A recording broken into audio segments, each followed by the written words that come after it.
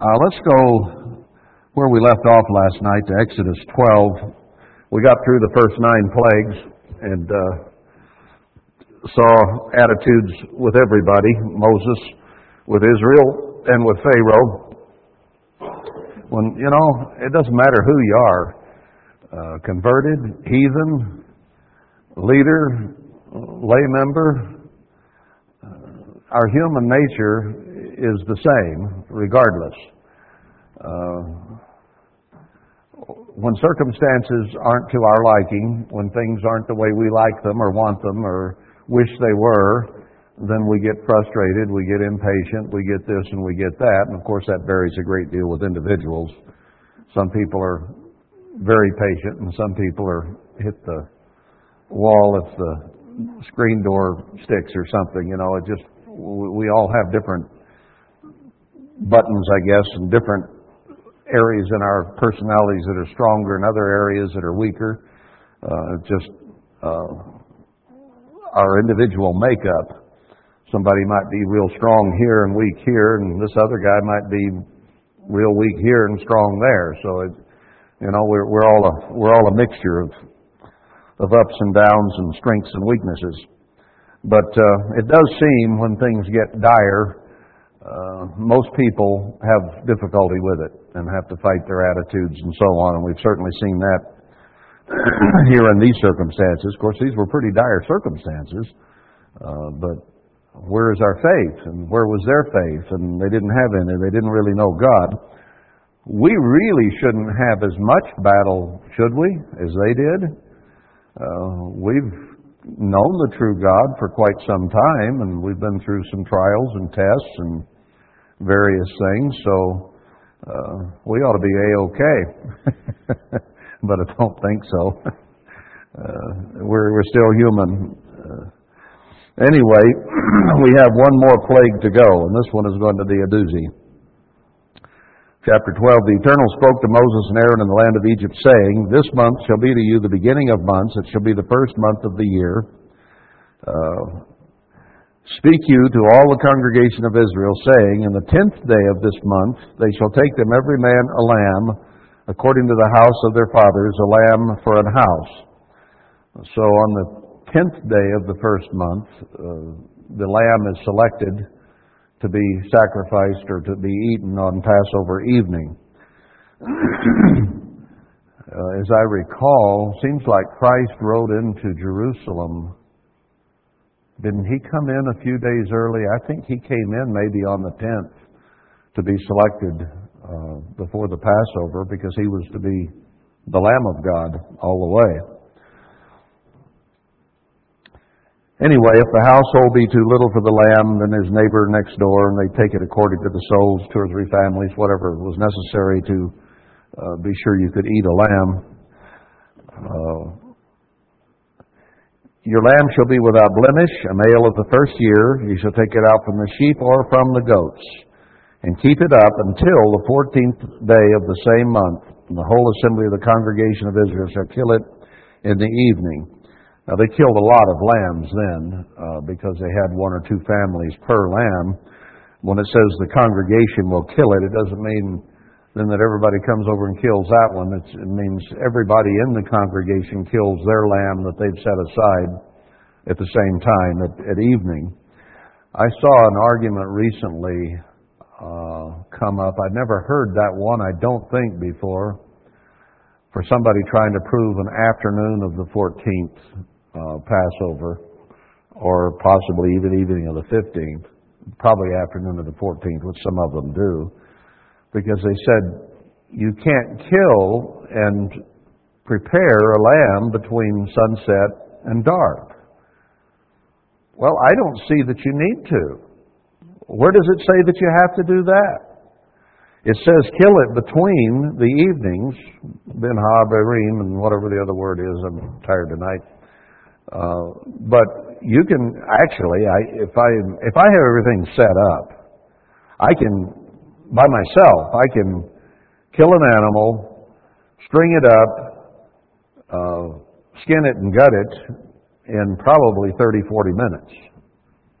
I can field dress a deer in 10 minutes. I've done it many, many times. have it all gutted and ready to go.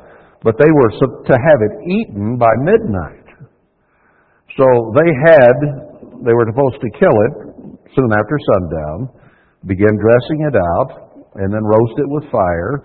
And that gives you quite a few hours there to have it killed, prepared, roasted, and eaten. So I don't see what argument they have to make. But if you had two people skinning one, two members of a family, you can go and dress them pretty fast. You get one on each side. And, I've done hundreds of animals, so I know what I'm talking about. This isn't theory with me.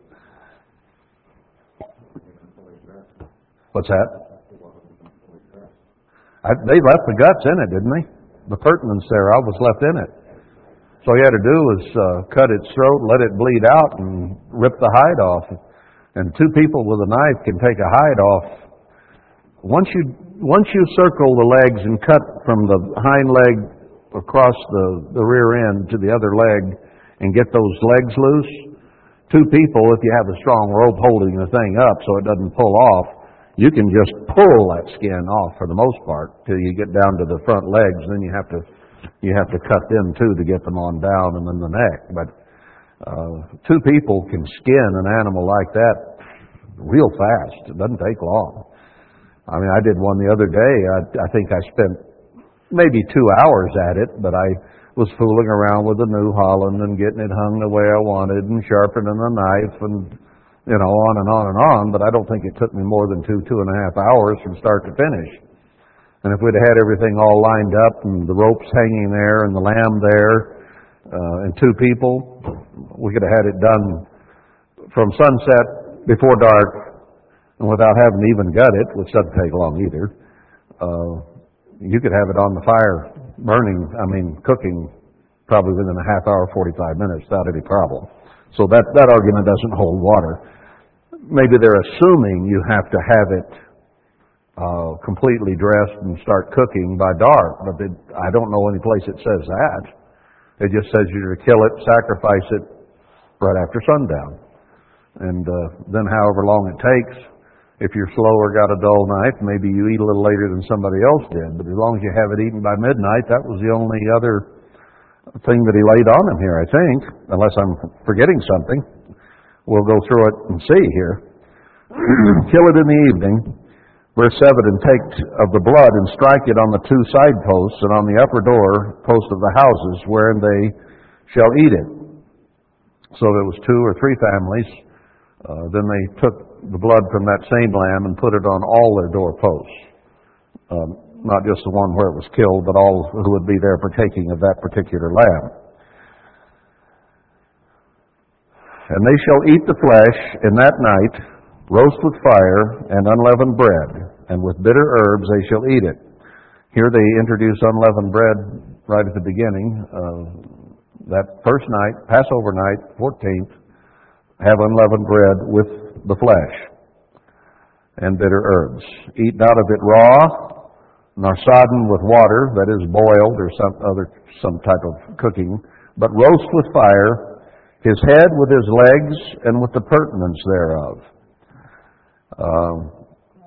I don't know whether that means they cut the feet off at the knee, which you usually do when you butcher, or whether that means that you have to leave hooves and all on, and the head was left on, and the guts. All you got to do is strip the hide off and stick it on the fire. It doesn't take long. I don't know, what's the big deal? Well, people find all kinds of theories.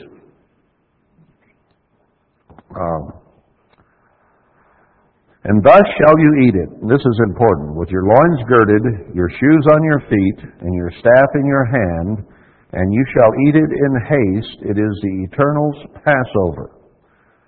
Now, if he wasn't going to kill the firstborn that night, which he did, and they weren't to leave immediately after the firstborn were killed, why did they need their shoes, their loins girded, and their staff in their hand, ready to go? If they didn't leave until the following night, beginning of the 15th, why not do it in your pajamas? You know, we're going to bed. We're not leaving until dawn.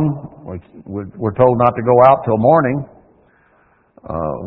But the specific instruction was to be ready to go.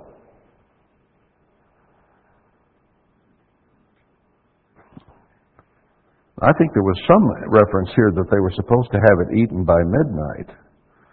But it says, you shall let nothing of it remain till the morning, and that which remains of it until the morning you shall burn with fire. I don't know where I got that. Maybe I was confusing that with when Christ said he would kill the firstborn. But they had the night, that is, until the call came to leave. Then you just left. We'll see that.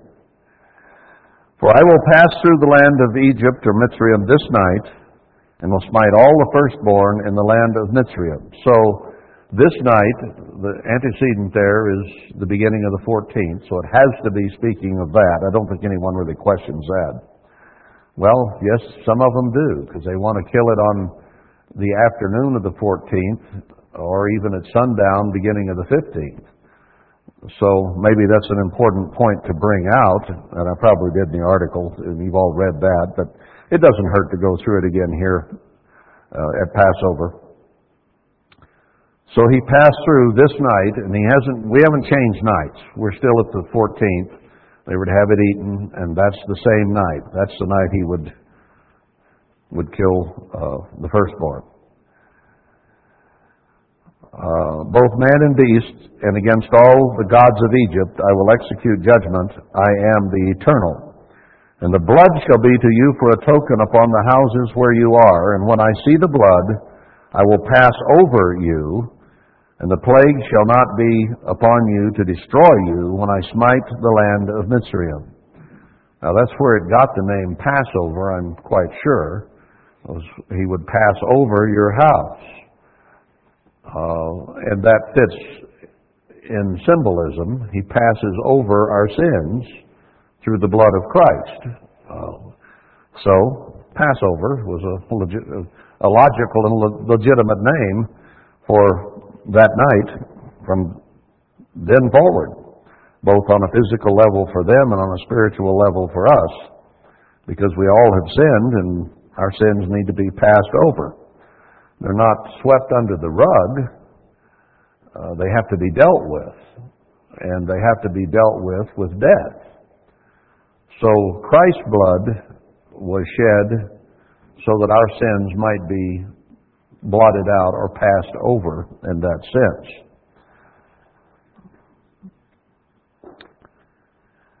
Now, this day shall be to you for a memorial, and you shall keep it a feast to the Eternal throughout your generations. You shall keep it a feast by an ordinance forever. So there's been no change. He doesn't say anything about it being past the 14th. It's the same day.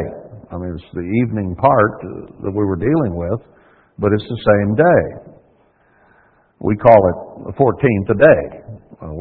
Night and the daytime make a day, 24 hours. That's what Genesis lays out for us, for the creation. So it's the 14th is the day he's speaking of here. There's nothing in here to indicate that there's been a change in day. And it is both a memorial, a feast, and an ordinance. And we'll see in verse 16 it's also a holy convocation. 7 days shall you eat unleavened bread. Now he's already told us down in verse 8 that we were to eat unleavened bread with the lamb. Well, if you eat unleavened bread that night, and then you do it 7 more days starting on the 15th, that's 8 days. Isn't it? So if he commands you at the beginning of the 14th to eat unleavened bread with the lamb, you're eating unleavened bread. Commanded on that day. Then if you are commanded 7 days more, that's 8. No way of getting around it. You say, well, we had unleavened bread with the lamb, but we get to eat it leavening the next day. It doesn't say that. It doesn't say that at all, here or anywhere else. Leviticus 23 is the only 23:6, is the only verse that is difficult to explain. There's 30, 40 other ones that I used in that paper that all agree. They say the same thing, all of them. And that's the only one that is difficult. Now, why is it that if people have 30 that all agree and there's one that isn't, they focus on the one that is the question? Why don't you focus on the 30 that are right, that all agree, and then deal with the one that seems to disagree? We get it all backward, don't we? The vote is 30 to 1 here. If you're going to vote, we got 30 on this side and 1 on this side. Now, which is it? It's got to be with the 30. And then you've got to find an explanation for the other one, whether it's translation or context or some other explanation. When there's one that disagrees, they all have to come to agree. So you have to find an answer for the one instead of finding. People would make me find an answer for all 30 of the others. That's the way a lot of people approach it. This one has to be right, so you got to go explain all those 30 others in the light of this one. That's just not the way it works. I think I can explain Leviticus 23:6 better now than I could then anyway. 7 days shall you eat unleavened bread. Even the first day you shall put away leaven out of your houses. For whosoever eats leavened bread from the first day to the 7th day, that soul shall be cut off from Israel. If you go to Deuteronomy 16, it says there that you sacrifice the Passover on the first day. It says it in so many words. So that's the first day it's talking about here, and it is a holy convocation. And you shall observe the feast of unleavened bread, for in this selfsame day I have brought your armies out of the land of Mitzrayim. Therefore shall you observe this day in your generations by an ordinance forever. And then in verse 18, he's still talking about the 14th day. He's not talking about the 15th. There's no break. It's the same day, self-same day. And we'll see that they left that night. All right, in verse 18 then, in the first month, on the 14th day of the month, at even, you shall eat unleavened bread until the 21st day of the month at even. So, that's 7 days. If you begin at the beginning of the 14th, beginning of the 15th is 1, beginning of the 16th is 2, 17th is 3, 18th is 4, 19th is 5, no, wait a minute. Where did I mess up there? 14, the 14th, 15th, 16th, 17th, 18th, 19th, 20th is 7 days. That's what I was trying to say. So you keep it till the end of the 20th until the 21st day of the month at even. So the 21st day at even is the beginning of the 21st, just like the 14th at even is the beginning of the 14th. People try to say, well, that means the end of the 15th. That'll be 8 days. Sorry. It says 7 days. And it is from the beginning of the 14th to the beginning of the 21st. That's 7 complete days. 7 days shall there be no leaven found in your houses. So that shows that for those 7, from the beginning of the 14th, no leavens to be there from the beginning of the 14th on. For that soul will be cut off. You shall eat nothing leavened in all your habitations. Verse 21, Moses called the elders and said to them, draw out and take you a lamb according to your families and kill the Passover. So now he's flashing back. He explains what you're to do. And then he tells them, do it. But it was before the 14th that this other instruction came. You shall take a bunch of hyssop and dip it in the blood that is in the basin and strike the lintel and the 2 side posts with the blood that is in the basin. None of you shall go out at the door of his house until the morning. For the Eternal will pass through to smite the Mitzrayimites, and when he sees the blood upon the lintel on the 2 side posts, the Eternal will pass over the door and will not suffer the destroyer to come into your houses to smite you. And you shall observe this thing for an ordinance to you and to your sons forever.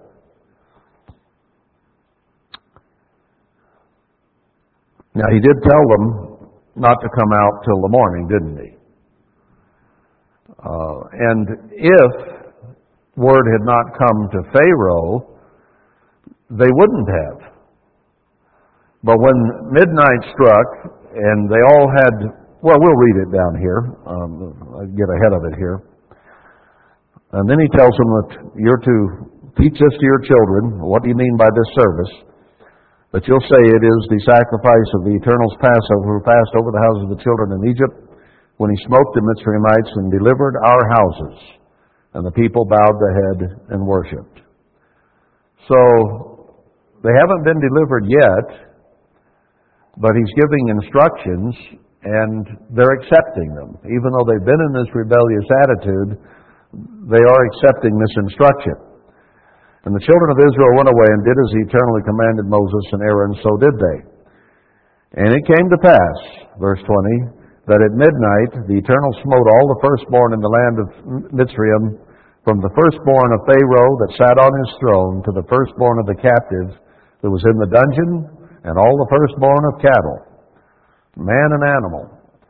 And Pharaoh rose up in the night, he and all his servants and all the Mitzrayimites, and there was a great cry in Mitzrayim, for there was not a house where there was not one dead. Every house had a dead person in it. Now that would create a great cry, no doubt about that. And he called for Moses and Aaron by night and said, rise up, get up, if you're in bed, get up, and get you forth from among my people, both you and the children of Israel, and go, serve the Eternal as you have said, take your flocks and your herds as you have said, and be gone, and bless me also. He throws that again, that always tickles me. Entreat him for me, or ask him to bless me too. You know, in his carnal human logic, he recognized the power there. He didn't fully understand it, but he knew there was power. And so, you know, grant me favor too. Kind of like people vacuously say sometimes, pray for me, and they don't really mean it. Sometimes they do, sometimes they don't, but it's just something you say. I think a lot of times when we say it, pray for me, we mean it, but people out in the world use that pretty flippantly a lot of times. I don't know how flippant he was, though. He said, if there's any help there, I need it. And the Mitzrayimites were urgent upon the people, that they might send them out of the land in haste, for they said, we be all dead men. Now, there was not a house there that didn't have a dead person in it. There wasn't a Mitzrayimite in the whole land left asleep. They were all wide awake, crying out, screaming, yelling, moaning, groaning. So nobody was asleep. And if that happened at midnight, they didn't wait until 8 in the morning to come tell Moses and Aaron, we need you to go away now. He sent word immediately.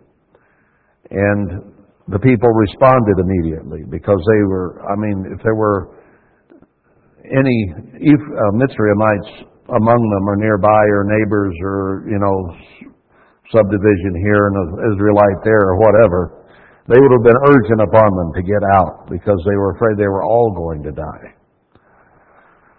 And the people took their dough before it was leavened, their kneading troughs being bound up in their clothes upon their shoulders. Now, had they not left until the next evening, they would have had time for their bread to rise. But from midnight on, they didn't have time. They just bounded up and left. Of course, they'd already been told that they were not to have leavened bread for 7 days, But this was the time that that was instituted.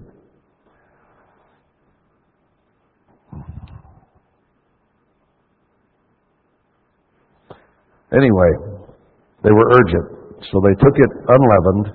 Verse 35, and the children of Israel did according to the word of Moses, and they borrowed of the Egyptians jewels of silver and so on. I don't know whether they took them that night, because, they'd been instructed back in chapter 11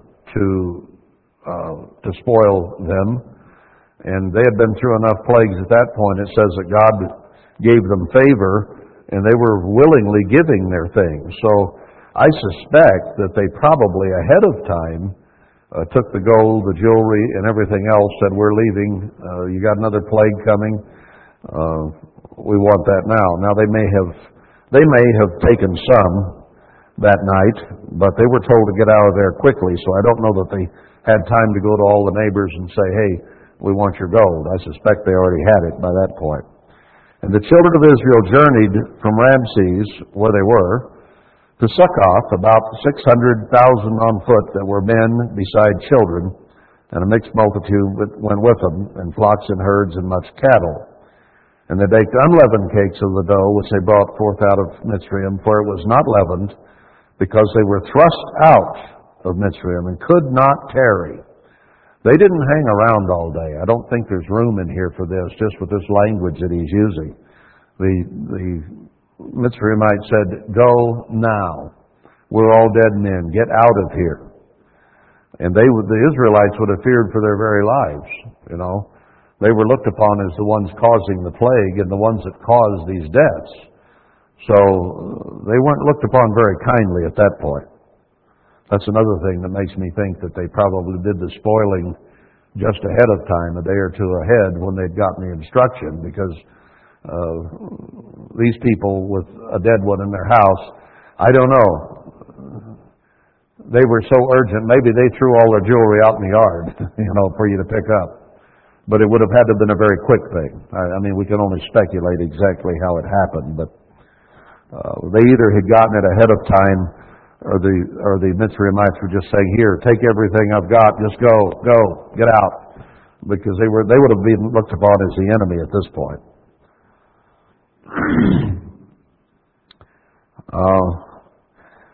Verse 42. Wait a minute, let's go to 41. And it came to pass at the end of the 430 years, even the selfsame day, it came to pass that all the hosts of the Eternal went out from the land of Mitzrayim. Now, which day here is the most important? The 14th is when they kill the lamb. It's when they were passed over so that they were not killed. It's when they were thrust out. That's the selfsame day it's talking about. It is a night to be much observed to the Eternal, for bringing them out from the land of Egypt. This is that night of the Eternal to be observed of all the children of Israel in their generations. Now, he said essentially the same thing a little earlier, the selfsame night. So he's just repeating it here, that it was the night that everything happened. And the Eternal said to Moses and Aaron, this is the ordinance of the Passover. There shall no stranger eat thereof. Now, what did he call the ordinance back here in verse 14? The same night, that day, was to be an ordinance forever. So he's only repeating that back here. That's the day that was the ordinance. The ordinance of the Passover. And he's talking about a night to be much observed in the verse before, and specifying that it is the ordinance of the Passover, is the night to be observed. Which night did we observe this year? I mean, observe. The 14th, at the beginning. We took the Passover. Christ's sacrifice was there for us. It was the important night. It was the night that he was taken, at midnight, in fact, and not passed over. They were passed over at midnight, but he was taken at midnight and not passed over, so he could pass over for us later.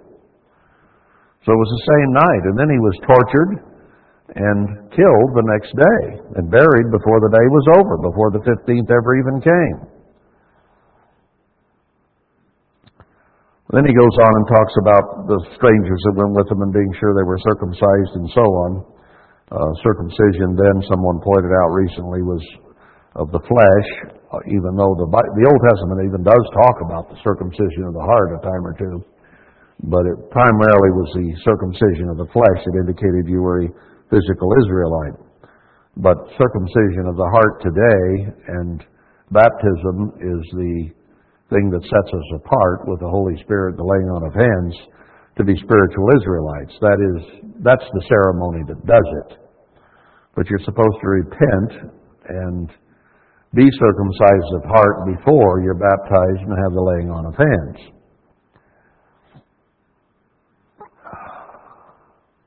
So an uncircumcised person should not eat of it.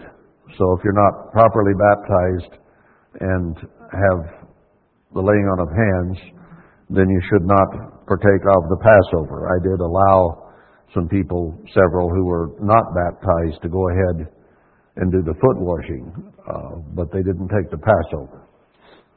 Foot washing is more a humility and a service thing. And it might be pointed out, too, that when you really understand the sequence of things as Luke explains, the hand of Judas was still on the table when they took the Passover, the bread and the wine, and for the foot washing, and then he told him to get out of there. So even Judas partook of the bread and the wine that night. So there's a little bit of a mixed instruction there that might bear a little more study or thought. I don't know all the exact answer to that, but it's very clear that Judas took the bread and the wine. He was a physical Israelite, so he would have qualified in that way. I'm sure he was circumcised. But whether or not, and that was the change overnight to the spiritual. So it might be that Christ allowed him as one of them to partake of it since he was a physical Israelite, but he wouldn't thereafter. I don't know, there might be some things to think through there a little bit. Anyway, verse 51, it came to pass the selfsame day that the Eternal did bring the children of Israel out of the land of Mitzrayim by their armies, or harnessed as it says elsewhere.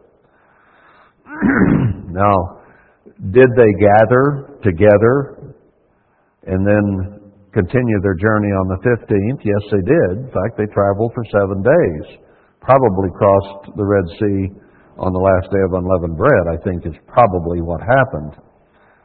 But were they all in order in that night? I mean, you have all these people screaming that have dead people, "Get out, get out, get out." I imagine that Moses had told them, when the word comes, go to, where was it, Ramses? Where they left from on the 15th. Go there. But in the night, they would have just grabbed their kids, their animals, their kneading troughs, what they could carry, and they were headed for Ramses. They wouldn't have been all lined up in rank and file and all that kind of stuff. But it says later that when they did leave Ramses on the 15th, they went out organized by, 5s, 10s, 100s, and so on, and they all marched in order like an army. But I can't even imagine them lining it up at 1 o'clock in the morning and getting all the animals under control, kids under control, and marching out of there in the dark. That doesn't make sense. You got your neighbors poking a stick at you saying go, you're not going to take time to line up. So that's what they did. They left that night, all gathered at Ramses, and then there had been captains appointed ahead of time, obviously, so that they all lined up by tribe, by family, with the captains for them, and then they marched from there on the 15th. It's the only logical way to look at that. And I think that can be shown in Leviticus 23:6. Anyway, verse 13 here. Let's move on. Or chapter 13, I mean. The Eternal spoke to Moses, saying, "Sanctify unto me all the firstborn, whosoever opens the womb among the children of Israel, both of man and of beast, it is mine. So, the firstborn son was to be set aside for God, and the firstborn of their animals. Moses said to the people, remember this day. He hasn't changed anything to the 15th yet. This day in which you came out from Mitzrayim, out of the house of bondage, for by strength of hand the Eternal brought you out from this place, there shall no leavened bread be eaten. This day came you out in the month Abib. The antecedent is the same. It all goes back to the 14th. There's nothing in here that even hints a change to the 15th, and he keeps reminding them of all the events that happened that day. Why couldn't we see this years ago? It's so simple once you do understand it. But I think Leviticus 23:6 is what threw Herbert Armstrong and what threw all of us and what still throws most people when they read the proper sequence. They can't get past that one verse. Maybe God put it there on purpose that way so that they might be taken and snared and deceived. You know, Christ said that He spoke in parables so they could be taken and snared and deceived. And it's only those, here at the end, remember, the remnant, whose minds He will open and stir to come finish His work. The rest aren't supposed to know. So maybe that's the reason 30 say this and one says that, and everybody believes the one.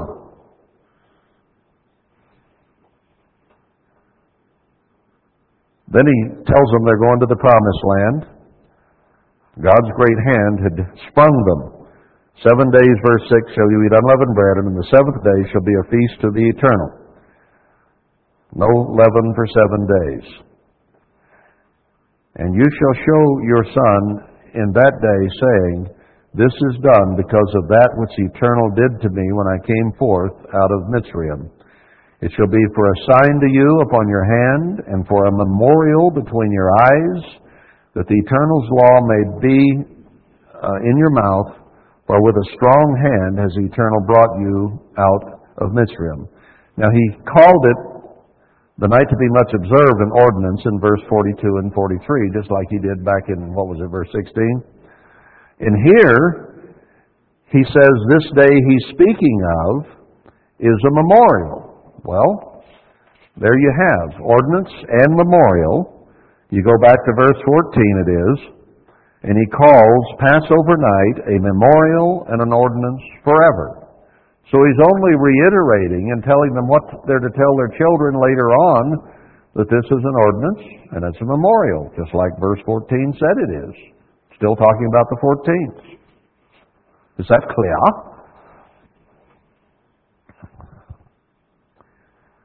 Now let me go back. We've got just a few minutes here. Rather than continuing this, let's address Leviticus 23, verse 6, since it's kind of on the table. Now, he introduces the Feast of the Eternal, and the Sabbath, verse 3, is no problem. And then he says in verse 4, these are the feasts of the Eternal, even holy convocations, which you shall proclaim in their seasons. The fourth one then, in the 14th day of the first month, at even, the beginning of the 14th, is the Eternal's Passover. Now, if it's on the 14th day at sundown, if the sun goes down at the end of the 14th, isn't that the 15th? So he says, do it on the 14th at even. So he has to mean the evening at the beginning of the 14th. It can't be anything else, because if you wait till the next sundown, it's on the 15th, and it can't be on the 14th, which he clearly says here it has to be.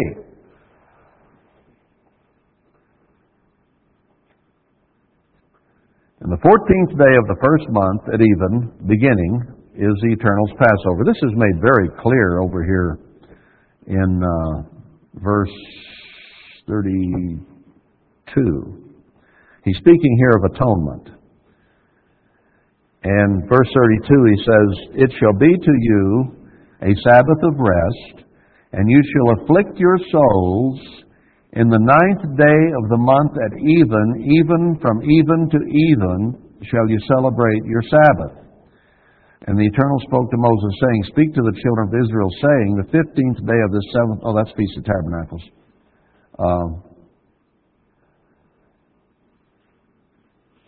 Wait a minute. What was I going to say here?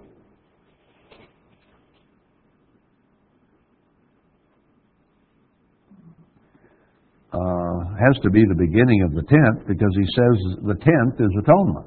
Okay? So when he says the 9th at even, he's speaking the beginning of the 10th. So he makes it clear there that the preceding evening, the end of the 9th, is the even of the 10th. See what I mean? If it's the 10th, the even of the 9th is speaking of the end of the 9th there in that particular case, but it's the beginning of the 10th. Because atonement isn't on the 9th, it's on the 10th.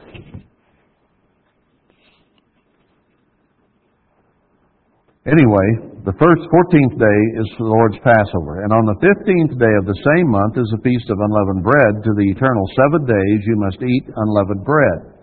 And the first day you'll have a holy convocation, do no servile work. And then the 7th day is a holy convocation, do no servile work, verse 8. Now, he said in 12, back here, to keep it from the beginning of the 14th to the beginning of the 21st, 7 days. But he calls the first day and the last day holy convocations. And we've already seen that he called Passover an ordinance, a memorial, a holy convocation, and a feast. Now, there he's not referring to all 7 days as a feast. He's calling that one day a feast. Okay? But then he lumps them all together as 7 complete. And Ezekiel 45 says that Passover is a feast of 7 days. Not 1 plus 7, but a total of 7. And that's what he says all through Exodus 12 and 13. So what I'm thinking is this. If the first day is the most important day, that is the day of God. That's the day Christ did His work. Then you have 6 more days. 6 is the number of man. What do we do for the next 6 days? We put sin out of our lives. Man is the sinner. Christ is the perfect one. He comes first on the first day. So it's a feast, it's a memorial, it's an ordinance, it's all those things. Then you have the next 6, which is us putting sin out. 7 wouldn't work, because we're man. Number 6 is our number. So you have 1 plus 6 equals 7. So what it is it's 2 separate things. The first day is set aside as a feast and a memorial. A memorial is only one day, the day that something happened. You don't have a memorial for 7 days running. You have a memorial on the day he died.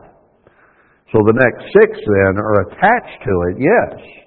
So you have 1 primo day plus 6, 1 plus 6. And you can see that he does think that way by considering the Feast of Tabernacles.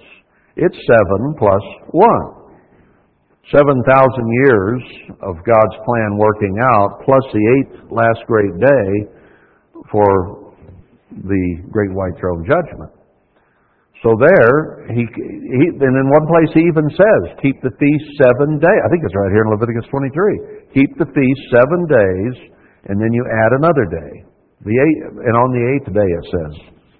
Isn't it right here?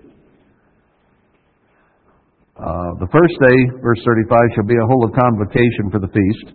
You shall do no servile work. 7 days you shall offer an offering by fire. On the 8th day shall be a holy convocation to you, and offer an offering by fire. So he calls it 7 days. And then he adds the 8th day. So he shows right there that that's within his framework of thinking to do a 7 plus 1, or a 1 plus 6.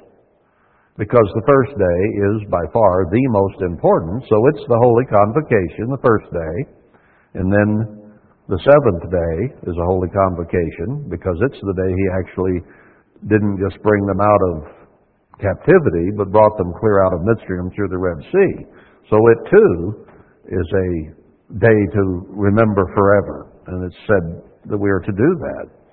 So the first day and the last day represent 1 and 7 represent God's deliverance and God's whole number of delivering man from our sins and death through Christ. And we have to continue putting sin out so that the last day, which is represented by the Red Sea, we can go from mortal to immortal, let's say, in the resurrection, having qualified to do that. So the symbolism is beautiful that way. Yes, this one is a little bit confusing, but I think if you understand it that way, and that's really the way it's laid out there in Deuteronomy 16.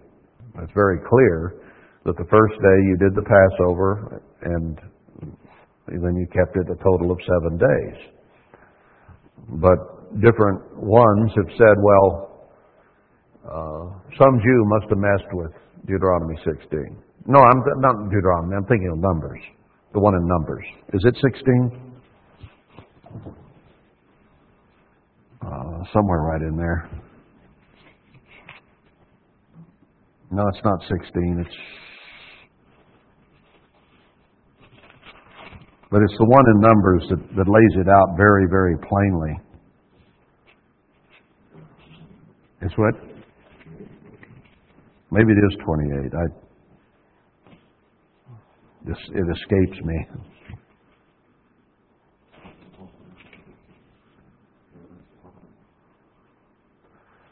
Now that talks about the Passover.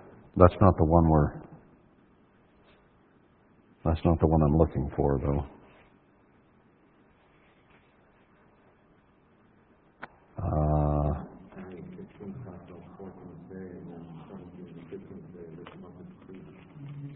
Is what? Which one?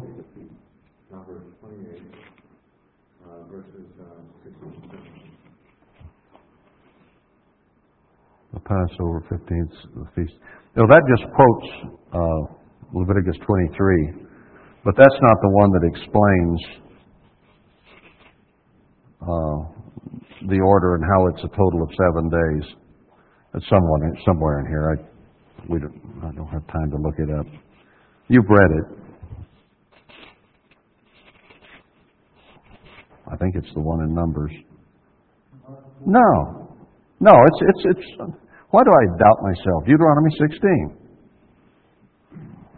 Observe the month of Abib and keep the Passover to the eternal your God, for in the month of Abib he brought you out by night.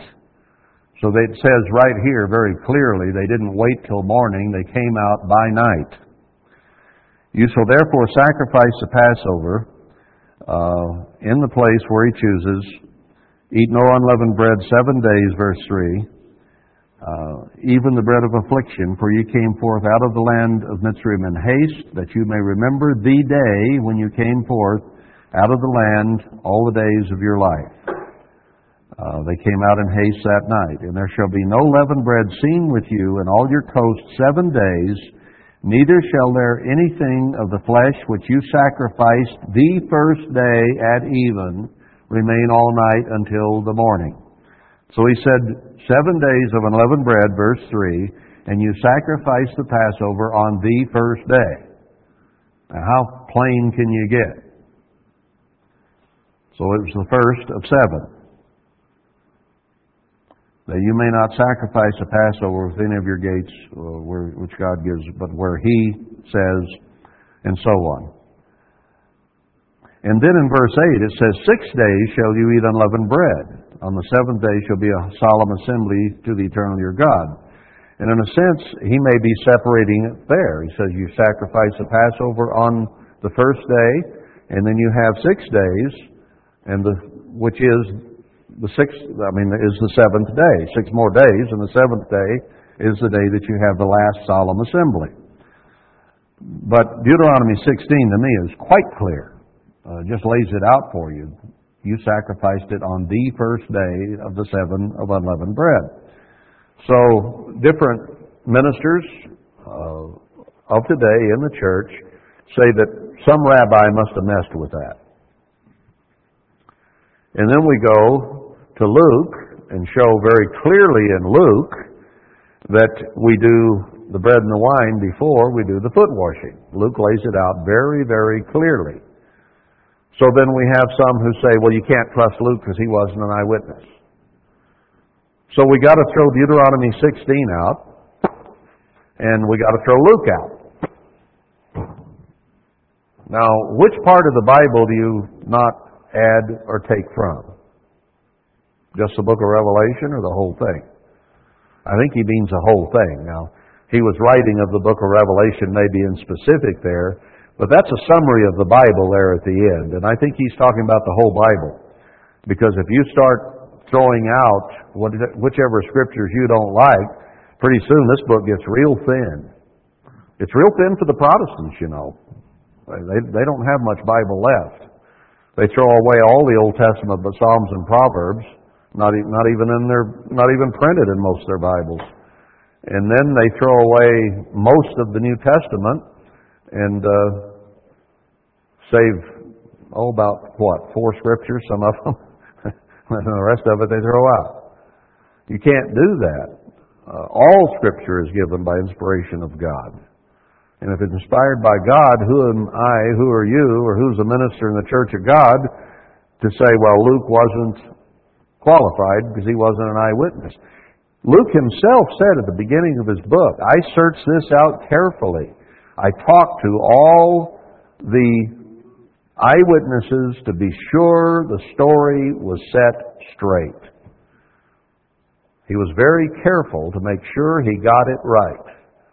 And God included it in the Bible. So I'm not going to say you just got to throw Luke out. I'm not going to say you throw Deuteronomy 16 out because it doesn't agree with your interpretation of Leviticus 23:6. Sorry.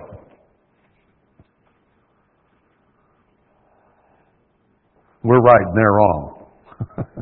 You know? Of course, they'd say just as adamantly, we're right and you're wrong. So I guess this will all get sorted out, but in the meantime, I'm going to do it as right as I know how. And if they can show me that I'm wrong, show me those other 30 scriptures. I picked 30, maybe 28, maybe 40, but you know what I mean. If you can show me those are wrong, then we'll discuss your Leviticus 23:6. Meantime, you show me how those others, the preponderance, is wrong. Anyway, we didn't question that as we came here tonight, I don't think. But I don't think it hurts us either. It doesn't hurt me to go back over it. It's meat and due season to see that indeed what we came up with is true. It is right.